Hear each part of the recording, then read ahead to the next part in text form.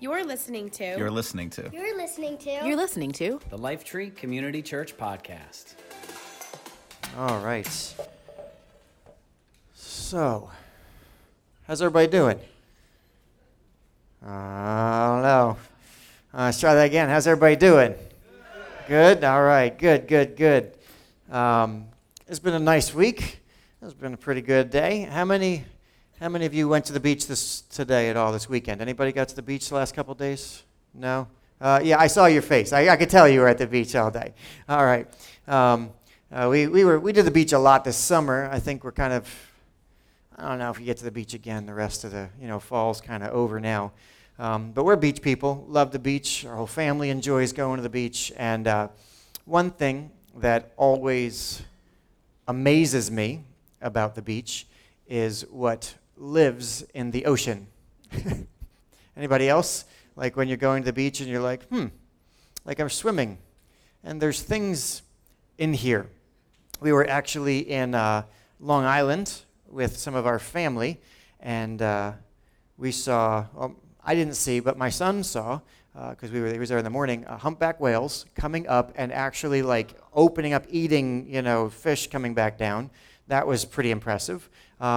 Apparently, one of the guys he was surfing with saw a 13-foot shark, and they kept surfing. So, those teenagers, remember, this part of the brain, not developed, right? Risk management, don't understand it, like, that can eat you. But, hey, sharks, they saw stingrays. We see crabs, all sorts of fish. We saw, like, entire swarms of fish. What do they call them again? Bunker. You know what a bunker is? It's like just big, I don't know. And then birds. I'm a bird guy, so, all sorts of ocean birds. But then there's people. Right, you can people watch too. Like they all along the coast, and then at different times of day, you got the guy, people surf casting and fishing in the surf, and then people out with boats, and there's this entire ecosystem, right, around the beach. You see all this stuff going on, and there's so much life all in one place. You got the dunes with the beach grasses. Like I love the beach. I love the ocean. I love all of that.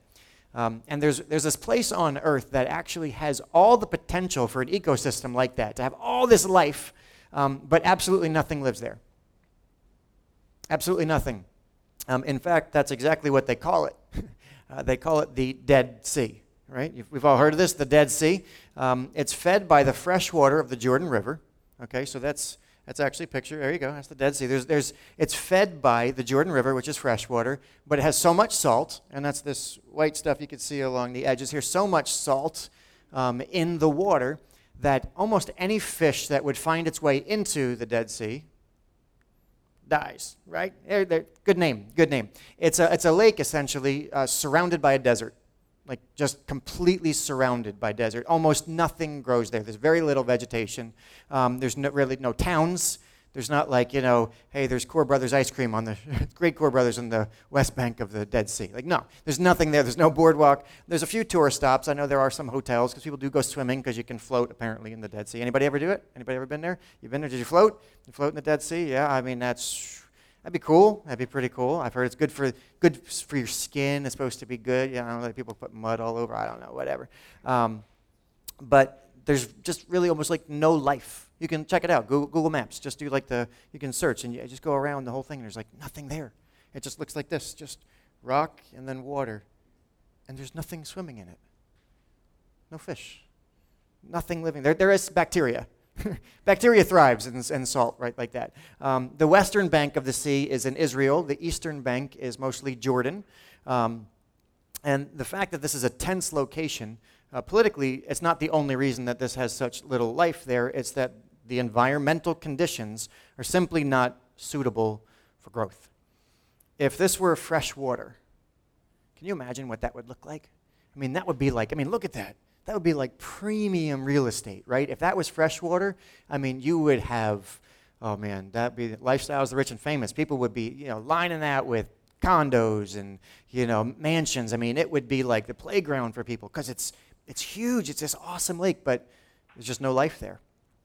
Throughout the history of humanity, civilizations have depended on conditions, have been dependent on good conditions to thrive. That's what we need. When you buy a house, What do you say? Yeah, I'd like to buy a house in the middle of nowhere. Some of you would. But for the most part, you need access to like water, to food, to resources. You don't always have to be near people, but you're going to ask questions like, what's the neighborhood like? What's the commute like? What do I have access to restaurants? Or what's in the area? What's the closest Walmart, depending on where you are, all those kind of things. Where do you want to spend Starbucks? There you go. What's important? You have a good barbecue place, a good pizza place, a good bagel place. All right, you got to figure out all that good stuff. The conditions are critical to our flourishing. We know this. So with that in mind, let me ask you, how would you rate the present conditions of our world in regard to their suitability for our flourishing? Do you feel like you live in an environment that is designed for you to flourish? Just to think about it. Are we living in a time and place that makes it easy or hard to flourish? And are most of the people you know right now, are they thriving or are they struggling? Or are only some people thriving? Because the reality is, we probably need to be a little more specific to answer that question. Like, we need to talk about what kind of flourishing, right? Like, are people thriving economically? Depends on who and depends on where. Are people thriving physically? Are there access to gyms? We got gyms are a dime a dozen here. You got all sorts of opportunities to do physical activities here. We got parks, and you can go walking, bike ride, running clubs. You can play pickleball courts over here. Look, Pastor Kevin got pickleball courts over here. It's awesome. They are packed out. We drive by, people are like out there having a good time at pickleball. There's so many opportunities. Intellectually, can you thrive in this area intellectually? I mean, there's education opportunities, schools. I mean, there's lots of opportunities. How about socially? Well, New Jersey's got people. So if you want, relationally, you've got opportunities, Now, whether that society is just conducive to thriving, I don't know. New Jersey relationships, it depends. A couple people are good. The rest of the people, I don't know. Yeah, it depends. More importantly, how are the conditions of our world affecting our ability to grow spiritually? Think about that. Is our world designed for us to thrive spiritually? Jesus talked about this all the time, right? That the soil determines the growth, right? The quality of the environment influences the type of growth that happens in our spiritual lives. Good dirt equals good conditions equals good growth, right?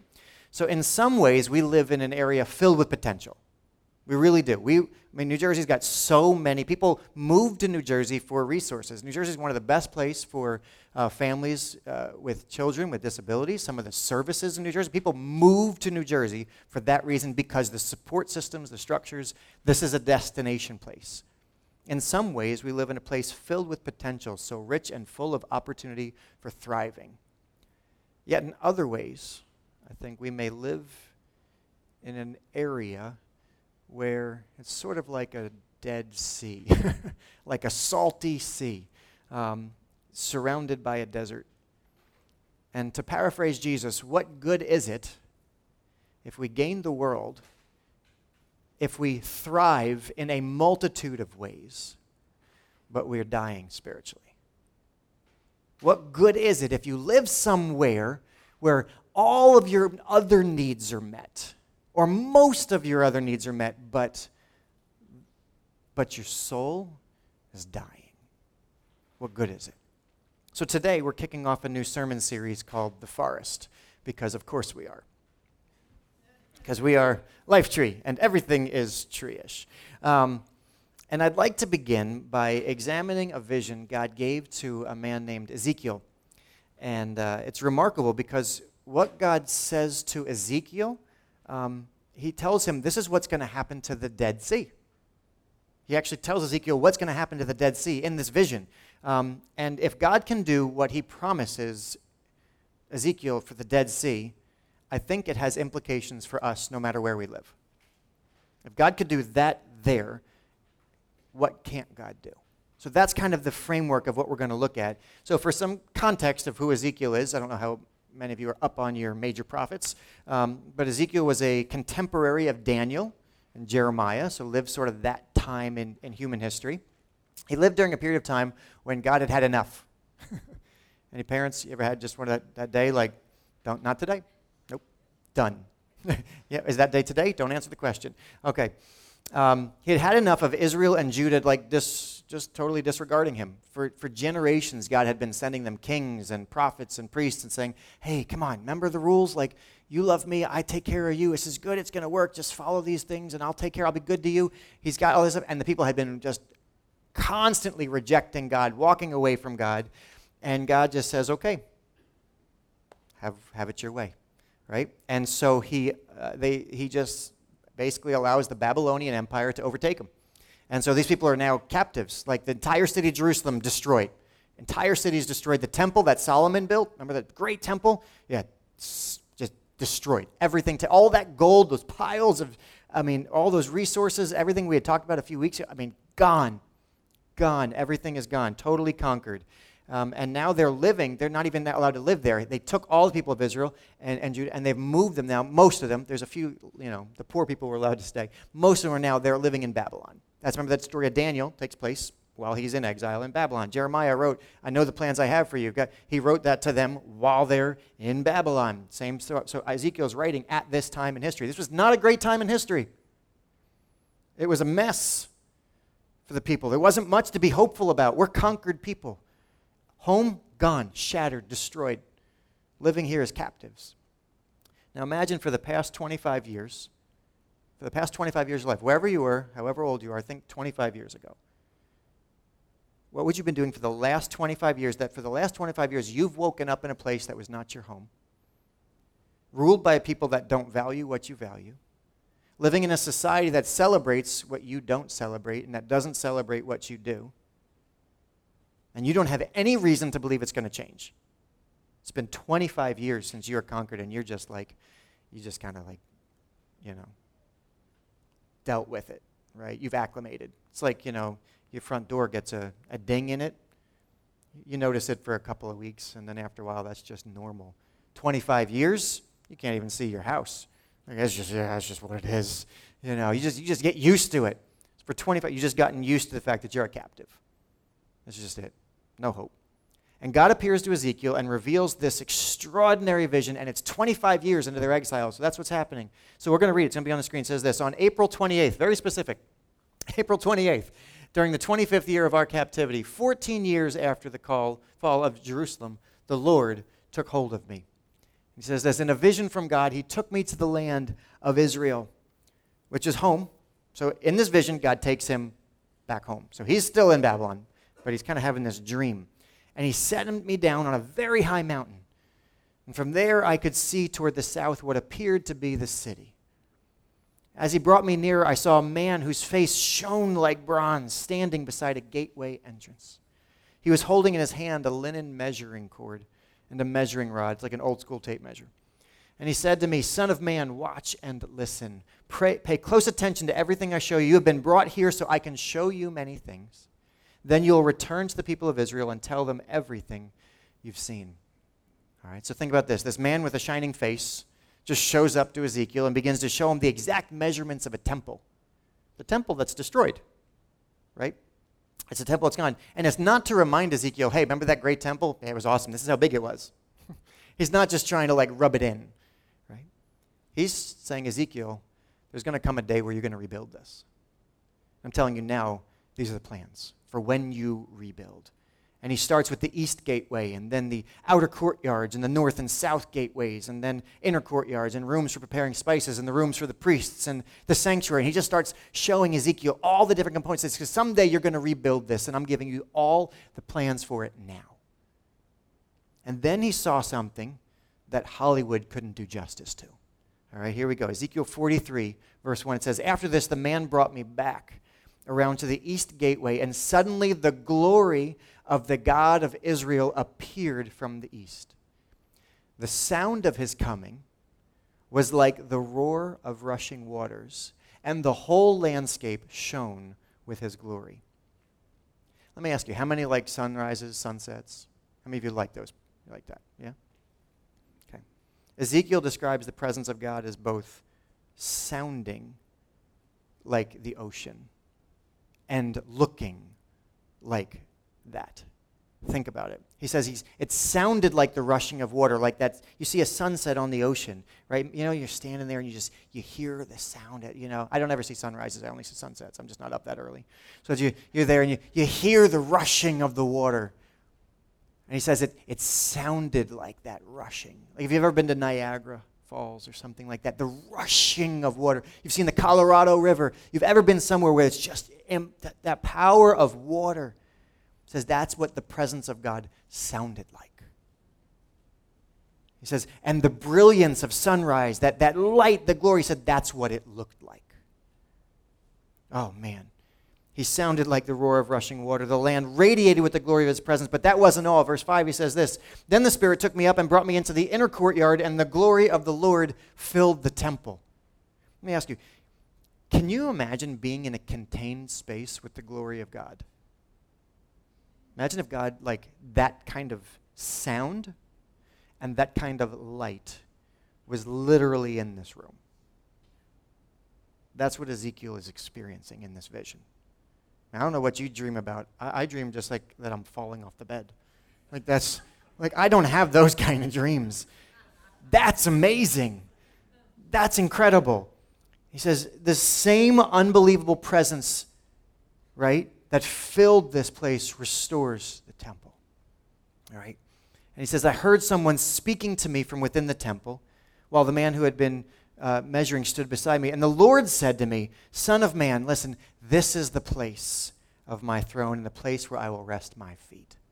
I will live here forever among the people of Israel. They and their kings will not defile my holy name any longer by their adulterous worship of other gods or by honoring the relics of their kings who have died. It says they put their idols, there we go, they put their idol altars right next to mine with only a wall between. Saying this is what they used to do. They defiled my holy name by such detestable sins, so I consumed. That's what I did. That's what happened. That's why you're here in Babylon. He continues, verse 9. Now let them stop.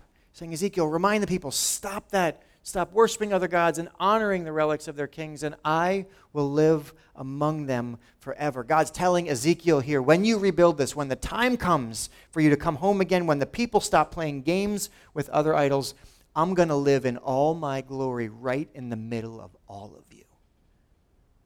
Since the beginning of creation, the heart of God has always been to live with his people.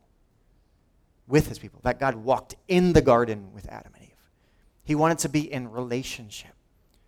It's an incredible vision of hope, right? That when you restore all this, I'm going to live in the middle of it. But here's the thing. God's not done with the vision. You can fast forward to Ezekiel chapter 47.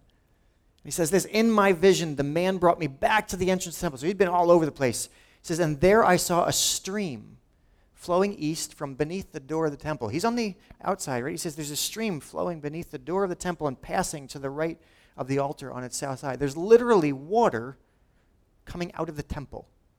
That's weird, right? I mean, like a little stream, like trickling out of. If you walk into your house and there's water coming out your front door, there's a problem. Something is leaking, right? It says, the man brought me outside the wall through the north gateway, led me around to the eastern entrance. And there I could see the water flowing out through the south side of the east gateway. Measuring as he went, he took me along the stream for 1,750 feet and led me across. That's about a third of a mile. Okay? The water was up to my ankles. All right. Then he says he measured off another 1,750 feet and he led me across again. This time the water was up to my knees. Now, after another 1,750 feet, it was up to my waist. That's a mile. They're about a mile out. They've been walking for a mile, and the water's up to his waist. Then he measured another 1,750 feet, and the water was too deep to walk across. It was deep enough to swim in, but too deep to walk through. And he asked me, have you been watching, Son of Man? Not a good question. You paying attention to this? Are you picking up what I'm putting down? That's what he's telling him. There's water flowing out from the place where God has indicated, I'm going to live here. I'm going to live here when people are brought back into right relationship with me. And there is literally water coming out of here. Now, what was the presence of God sounding like? Oh, the rushing of mighty water. And God says, when I restore this place, I'm going to live there, but guess what? It's not going to contain me. I will start there, but I will flow out of there. It's pretty clear, God saying he is the water.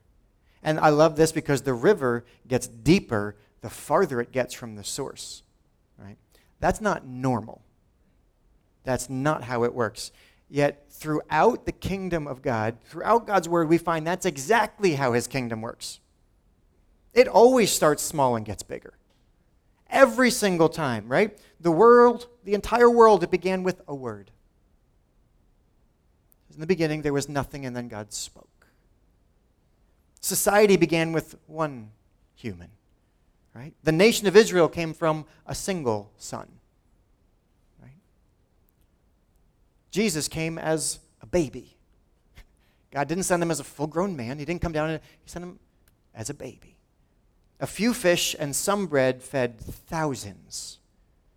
A seed turns into a forest. See, God spoke this wisdom through Zechariah. He said, "Do not despise the day of small beginnings, for the Lord delights to see the work begin." See, God always starts small and gets bigger. That's just how he rolls. That's just what God does. That the river would start small and deepen is totally like God. Verse 6, he says, "Then he led me back along the riverbank, and when I returned," I love this, "I was surprised by the sight of many trees growing on both sides of the river. And he said to me, 'This river flows east through the desert into the valley of the Dead Sea.'" I'm sorry, did you catch that? Where's the river flowing? Into. See, the Spirit of God flows out of his home directly into the exact place where nothing lives. Because the Dead Sea was just as dead back then. Okay? So what do you think happens when the river of God, the Spirit of God, the presence of God, the rushing sound of God meets a sea that's called death? What do you think happens? The Jordan River rushes into it and it just gets salty. Well, God tells us what happens. Verse 8, he says this, "The waters of this stream will make the salty waters of the Dead Sea fresh and pure. There will be swarms of living thing wherever this water of this river flows. Fish will abound where? In the Dead Sea, for its waters will become fresh." I love this. Life will flourish wherever this water flows. Ready for the ecosystem? Fishermen will stand along the shores of the Dead Sea, all the way from En-Gedi to En-Eglaim. You, of course, know those two places. En-Gedi, right? It's literally one shore to the other shore. That's what he's telling you here. The shores will be covered with nets drying in the sun. Fish of every kind will fill the Dead Sea, just as they fill the Mediterranean. I know all you fish lovers, you love the Mediterranean, because there's some good fish in there. Right? He says, but the marshes and the swamps, they're not going to be purified. They're going to stay salty.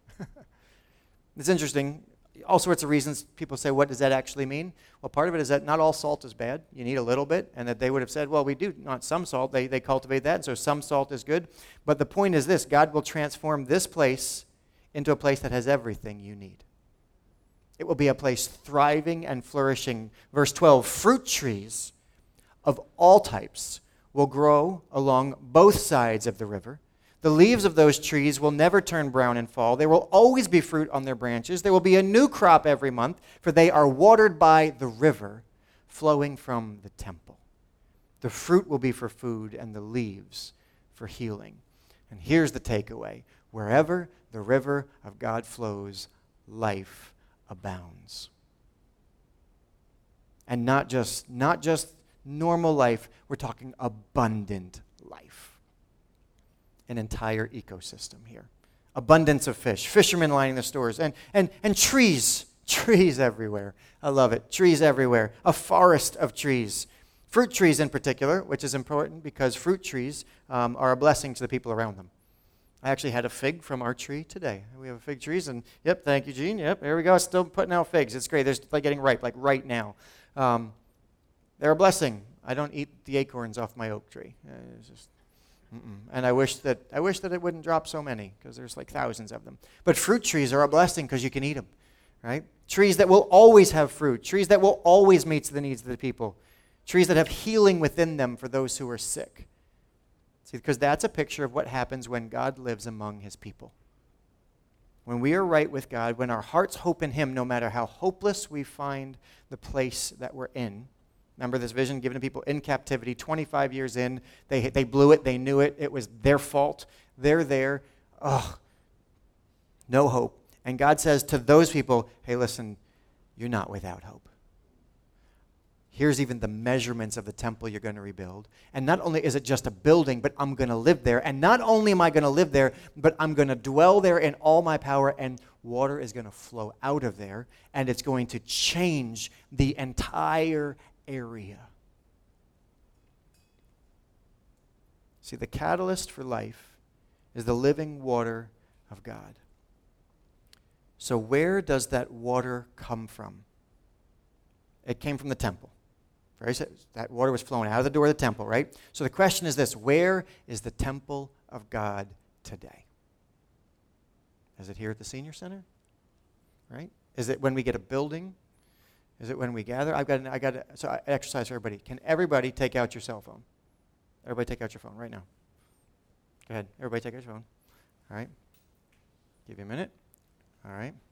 Now, I need you to open your camera. Okay? Ready? Now put it on selfie mode. And I'd like to introduce you to the temple of God.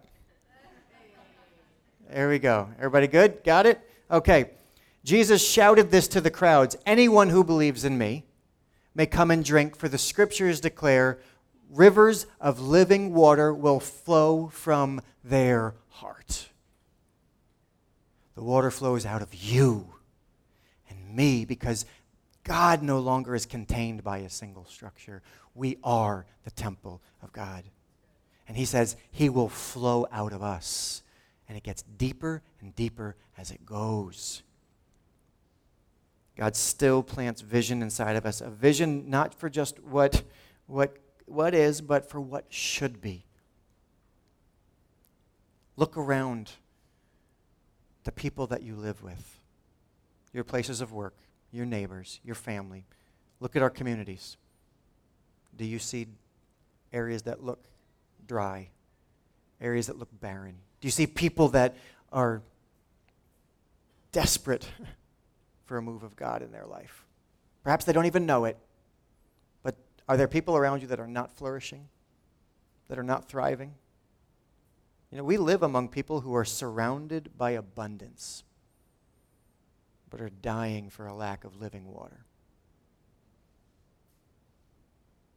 And we're the solution. One theologian put it this way: the thirsty should find in the church the only drink that will satisfy their soul. God has said, I got a solution for this world. It's called living water. And it comes out of the temple, wherever I dwell. God has not called us to have a nice little community church where we gather and sing songs and talk about, the Bible and how to live good lives. God has called us to gather and worship so that living water can flow out of us to the people around us who are dying,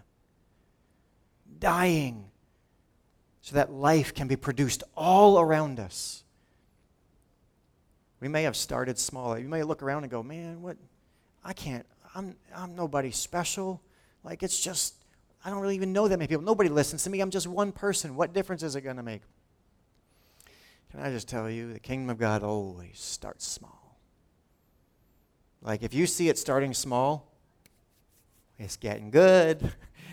Like, it's going to get deeper. Our vision has never been just to plant this church and to have a nice church where we gather. It is to have a forest of life trees on every side of every river, wherever God may carry us.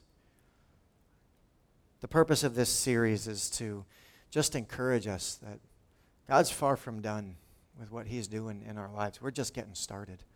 We are absolutely, but it's up to us. It's up to us. The Spirit of God, it's got to flow out of us. So what? God continues to be at work here in Robbinsville. And he continues to call each of us to see what is not yet, and to trust him for it. To trust him for the loved ones in your life who have yet to experience him. Think about them. Who are the people? Somebody in your family, somebody that you love, that you would love for the living water of God to flow into their hearts. Do you have any neighbors like that? Co-workers, friends, classmates, community people that you know, they just need the living water of God to... Listen, when the water gets too deep like that to even swim in, yeah, it doesn't matter if you want to avoid it or not, you're in it. If it's ankle deep, you can kind of walk around it, but it just gets deeper and deeper and deeper. The closer it gets, the people who really need it. God has more that he wants to do. And I have some evidence that God isn't done yet. Because you look around at Lifetree and you're like, man, this church has changed so much in our past few years. Right? COVID and people, this, what's God doing here in our church? And even, I'm telling you, as a pastor, I can sit there and go, I don't know. I'm not sure what God's doing, what's happening. Are we even relevant anymore? Is this worth doing anymore? What are we doing? God just says, hey, do not despise the small beginnings. I'm not done yet. You just keep walking. See, the thing is for us to continue to seek God, to continue to worship him, to create that environment for him to show up. Because when God lives in us, oh man, his presence changes things. And I've got some evidence that God is not done yet. We've been praying about what God wants to do here, and we felt God was going to bring some new help to our church. And praying about who that might be. And you know the it just so happened stories that happen in my life all the time. And so I brought my son to a college to do a little visit. And as I brought my son there, a person I don't know, had never met before, walked up to me and was like, "You're Dan." And I said, "Yes, I am."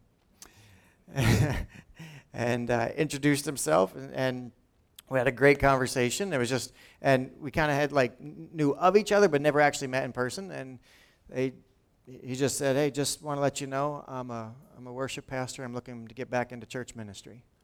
I said, "Oh, why are you telling me that?" And he said, "I don't know. You're from New Jersey? I grew up in New Jersey." And for the past few months, we've been talking and praying with Vic and Caitlin about what God might be doing in our lives and in their lives. And after a couple months of prayer and talking over, I'm very excited to announce that Vic and Caitlin have agreed and are officially going to be joining the team here full-time at Lifetree, and they're going to be moving their family from Pennsylvania down here once the baby comes. So they have two little beautiful children right now. I got Selah and James. They're in the kids thing. And that's Lil Vic that's coming. He's on his way. Lil Vic is on his way. L-I-L, not little, Lil Vic. He's on his way. But to me, it's just evidence that God is continuing to say, hey, we're at work, I'm at work, keep going. And so what I've just done is I asked Vic and Caitlin just to come and just briefly share, just for a few minutes, just what they sense when we prayed about it, why they felt like God calling them to join us here. So, can we welcome them first of all? Let's give them a huge welcome. Thank you. We are so excited, I can't even put it into words, but that very much is like my personality, to walk up to random people and just say, hey, you're you, and yeah, I'm weird like that. I'll probably do it to you, so just get ready. But yeah, this all started back in January, New Year's. I kind of felt like a unsettling, in our spirit of just where we were at, and there was really no reason for it, honestly, just shooting straight. Things are fine, where we're at. Job is good, the house is great, kids are healthy. There's no reason to change anything. But we just feel like the Lord has propelled us into a season of learning what living surrendered really looks like, and just what that means. And so, New Year's Eve, we sat down while everybody's cracking champagne, non-alcoholic, and and doing all their New Year's Eve festivities. We're sitting on the couch having this really intense discussion about is the Lord calling us back into worship ministry? We were kind of at odds a little bit, and we went to bed that night not really on the same page, which was kind of weird. It was Lord, what are you doing? next day we wake up and we get a text, I kid you not, from this guy we don't ever talk to, but he's a good friend. He's a church guy, and he functions in the gift of prophecy. He just spoke a word of prophecy over us in a note, a text that he said. He said, basically to summarize it, the Lord is calling you to a season of transition, and he's calling you into like an ocean, like deep waters where you haven't been. It's going to strengthen your relationship, and it's going to be new. It's a time for new. The day after, like that doesn't just happen. So I looked at Kate and I was like, that's God. I was like, with my smelly breath in the morning, like that's God, you know? Like I couldn't avoid it. And we both just knew in that moment the Lord is doing something. We didn't know what. Then this is where I met Pastor Dan at Breakaway. It was a couple months later, and I was excited. I was like, Lord, what are you doing? So I just brought it up to him, and before you know it, we're talking, and we're coming here to minister and just getting to know each other. And we were just praying a ton and just trying to hear from the Lord. Like, Lord, are you really leading us here? And we were just feeling an increasing burden for you guys, like, leading worship with you guys in the community. And we were looking for reasons for it not to work, because we were like, Lord, like, not New Jersey. It's hard to live here, but love you. But yeah, I know. I grew up here. I know. But at the end of the day, there was no reason not to do it, and we just felt like the Lord was just confirming, this is it. This is the place. This is what I'm calling you to. And the rest is history, and so it begins. Will be. It will be. And yeah, from the depths of both of our hearts, we're so excited to just be a part of your family and to minister with you, to do life with you guys. I could talk forever about it, but we're very excited, and here we are. Praise Awesome. God. Thank you so much. And so you'll have more opportunities to get to talk to Vic and Caitlin. We're going to introduce them last week at the picnic, but Caitlin was just a baby, wasn't having it, so it wasn't working out. But we'll have opportunities to talk to them, greet them, and welcome them. So Pastor Vic will be a full-time pastor here doing worship and other things in our church, and just so looking forward to both Vic and Caitlin working with us and their kids and welcoming this family. And so just so grateful. Can we give them a hand one more time? Thank you, guys. And want to give a shout out to Caitlin's dad, who's with us all the way from up north, Maine, and her friend all the way from Canada. So Melody, all the way from Canada. So great to have him here. Sorry, had to do it. So I know. What's wrong? All right. But anyway, we're just going to close, and we're actually going to invite the band to back up and make them sing, make them earn it. We're gonna close, but I just want to say this: God is a life-giving God. Wherever He is, life abounds, and we really believe that God continues to want to build not just a single life tree, but a forest of life trees. And over these next few weeks, we're gonna really dissect what that means and what that looks, and I'm excited for that. But I just want to let you know it's an honor and a privilege to get to be part of what God is doing. And God doesn't measure things like we do. He just says, you be faithful. You be faithful and watch me work. And so very excited for that, and just want to encourage you. God's going to use all of us. It's going to take all of us. We all welcome God's presence to flow through us, to everybody around us. Again, we live in a place of abundance, but there are people that are dry and thirsty. God says living water is going to run out of you. How good is God that He uses us in that way? So as we close, would you stand and invite them just to close us in a song?